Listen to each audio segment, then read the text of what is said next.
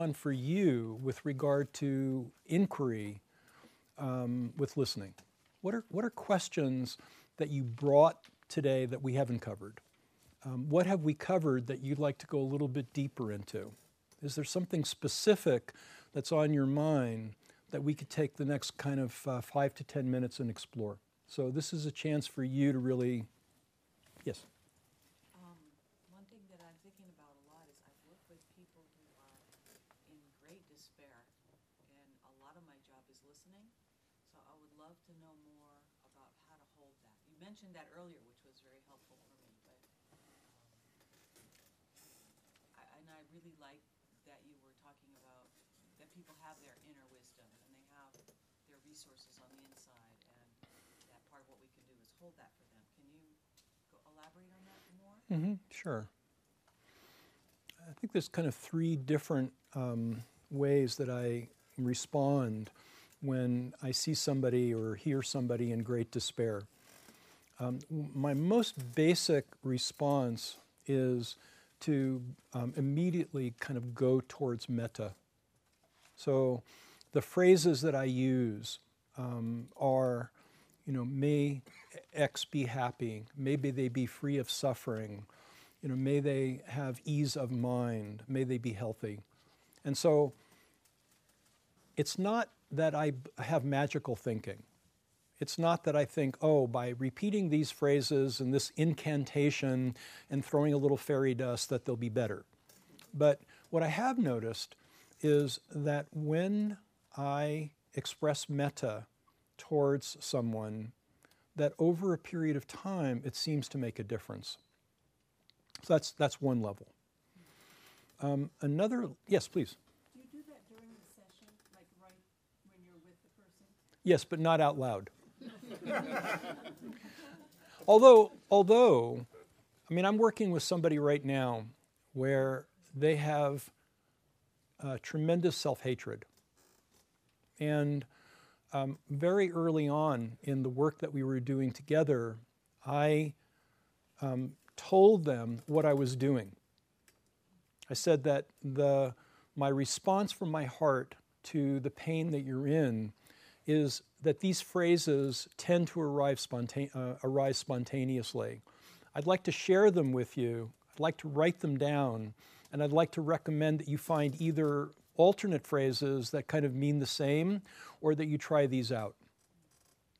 Because I think that despair can be relieved in two ways. One is through your own self-compassion, and the other is recognizing that somebody is really genuinely interested in your suffering, the experience of that. So the second, this is kind of following the 3 points, the second is that when somebody's suffering, the natural reaction to suffering is aversion. Most of us respond with, I really would prefer not to listen to you. How many of you can identify with that? It hurts. It just feels bad. A family member of mine has had very long, very, very long, painful experience with back surgeries, and has been in constant pain for 10, 12 years. And I've noticed I would say I've noticed the maturation of my metta and my compassion by just looking at how I relate to him.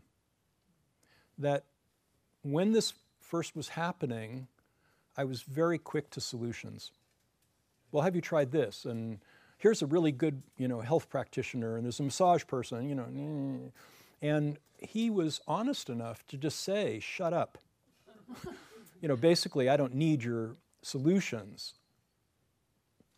Over time, what I notice is that my aversion has turned to curiosity, and that I go towards his suffering by exploring it with him. Like, a question that I asked him a couple of weeks ago was, are there times when you're not in pain? He said, yeah, there definitely are periods where I'm not in what I would call a 7. And so I consider that not to be pain. I said, well, when you're not in pain, what's your relationship to it? He said, well, I have a moment where I feel happy and then I ignore it. I said, well, actually, if you were to focus on the moments when you're not in pain and really be happy about not being in pain, that would create a neurological groove of happiness with regard to the absence of pain, which is a very good balancing for being in pain. So that's an example of kind of turning towards what he's experiencing and exploring it with him. Well, tell me what it's like for you. And, sometimes that sounds like a lot of complaining, and sometimes it sounds like, a lot of drama.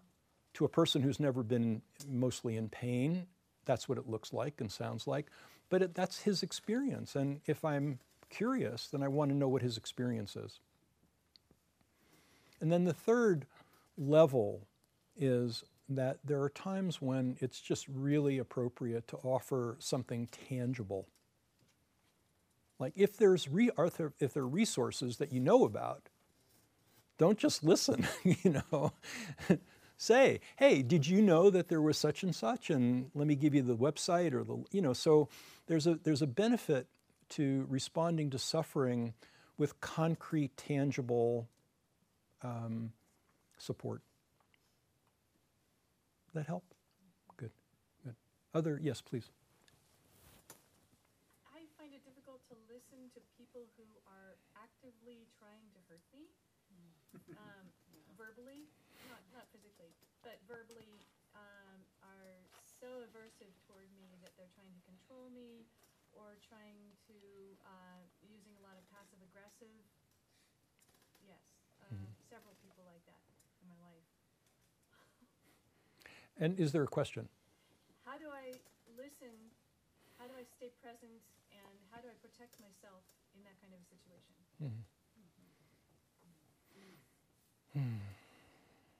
The first response is that the natural, healthy response to being attacked is to flee. I want to honor that we are humans and that we do have responses that are wired for survival, right? So there's nothing wrong with getting away from somebody who consistently is like that. So that's my first response. My second response is that this has to do, my perspective about life is that I'm really interested in competence. Like when I work with people as a therapist, my phrase to them that I often use is that competence trumps insight 90% of the time. And what I mean by that is that you can rely more on skill than you can on insight. Like if you know that you can do something and you can consistently do it, then you have confidence in that ability and you can rely on that. So what we're talking about really are competency-based skills. So a competency-based skill is dealing with difficult people. And there are lots of different kinds of difficult people. So just to visualize for a second, take yourself outside of Spirit Rock, sitting in the CMH. Most of my work is in the boardroom with CEOs and people who are very difficult people, generally. They're, power hungry and competitive and, not generally people who you'd say, oh, I really want to spend a quiet evening with you. But as is true with all people, that there is other sides to them and that they're not just difficult people. And so I've had to really hone my skill at dealing with many, many different varieties of difficult people. The first level of training for me is in just basic conflict resolution. And I recommend, if you've never heard of the book Crucial Conversations, I recommend, there's 2 books that are brilliant, and either one of them are worth it. One is called Crucial Conversations, and it's by Joe Grenny, Grenny. So Crucial Conversations is based on 20 years of social psychological research, and it's competency-based. So it's a 6-step method for working with situations where 3 things are present. Conversation's important, there's a high degree of negative emotion that's present, and the difference of opinion. And then the other book is called Difficult Conversations, and it's based on the Harvard Negotiations Project that was the basis for the book by Uri and Fisher, Getting to Yes. Very, very good book, and Difficult Conversations, excellent. So you know, when I work with a client who's interested in this, we'll start at the very beginning. Read the book. Extract from the book what is important to you. Find a case study where you want to practice it. So that's the second level. The third level is much more esoteric. The third level is, since there's no self, there's no problem.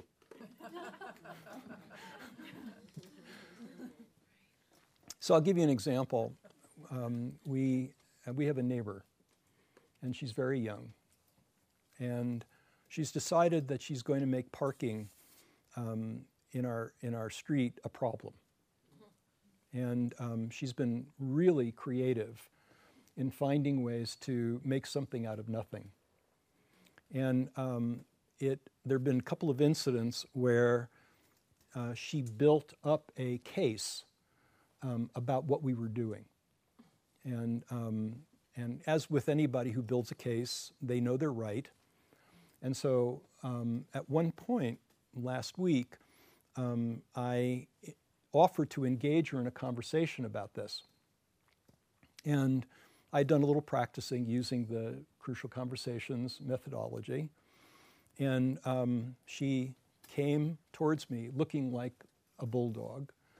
And she spent about 3 or 4 minutes describing to me what a horrific human being I was. You know, basically, you know, you're a communications expert and look at what you've done. And this is, you know, and just one point after another. She was so quick. I mean, never tangle with a 22-year-old girl.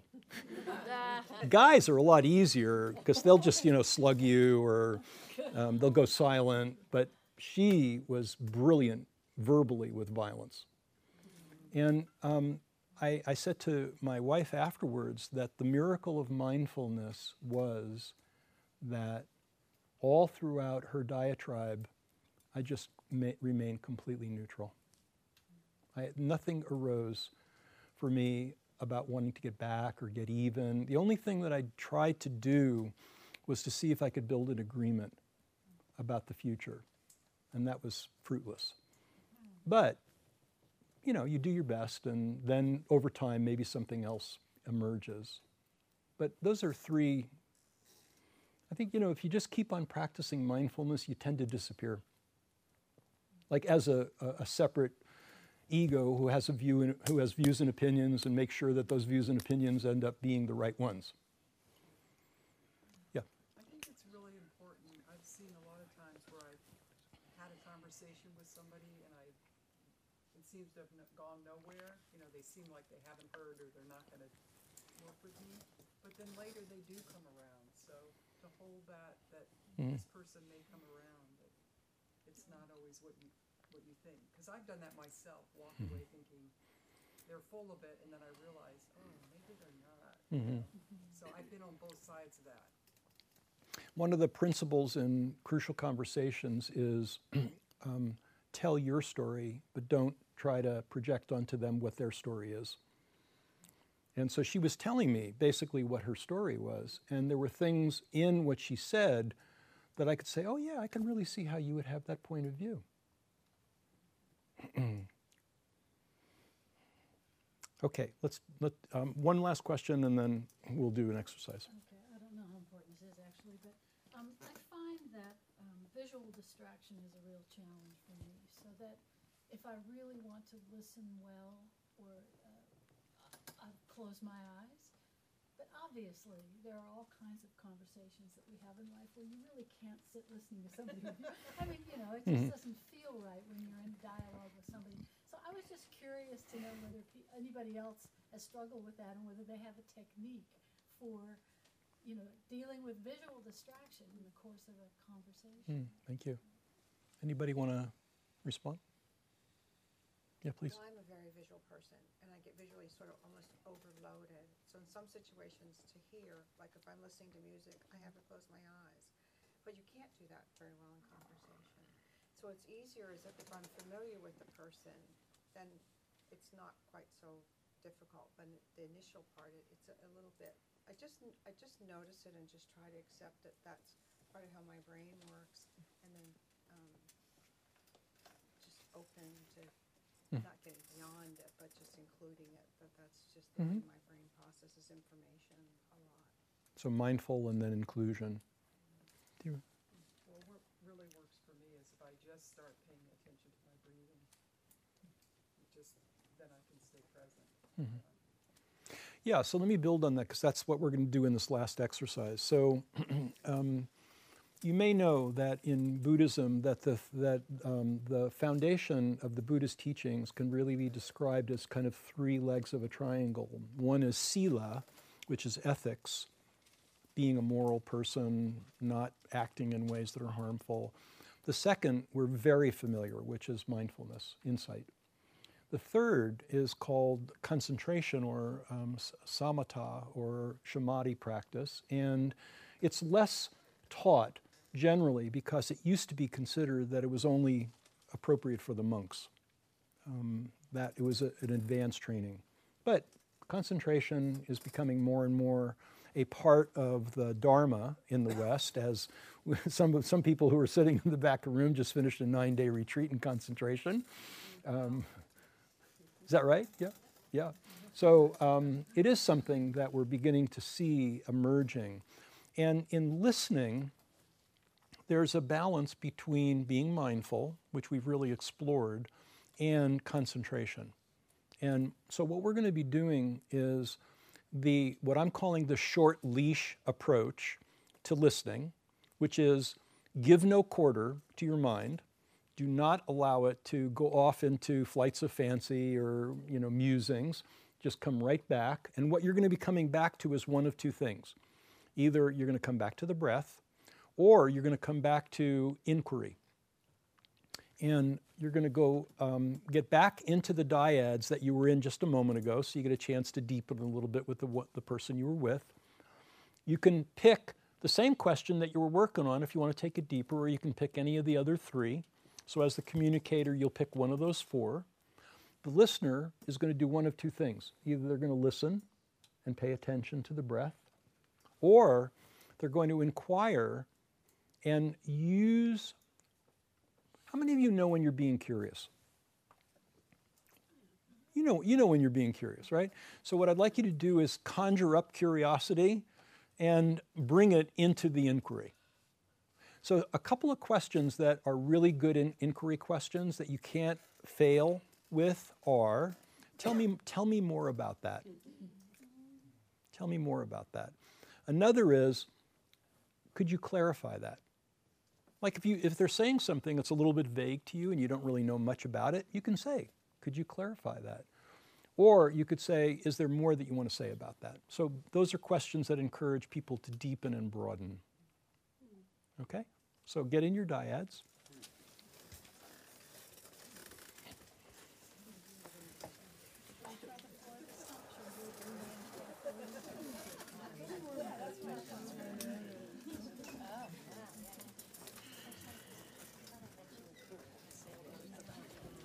Next one we do is deep listening and conflict. Yeah, it's obvious there's a real interest in it, and not enough time to get to it.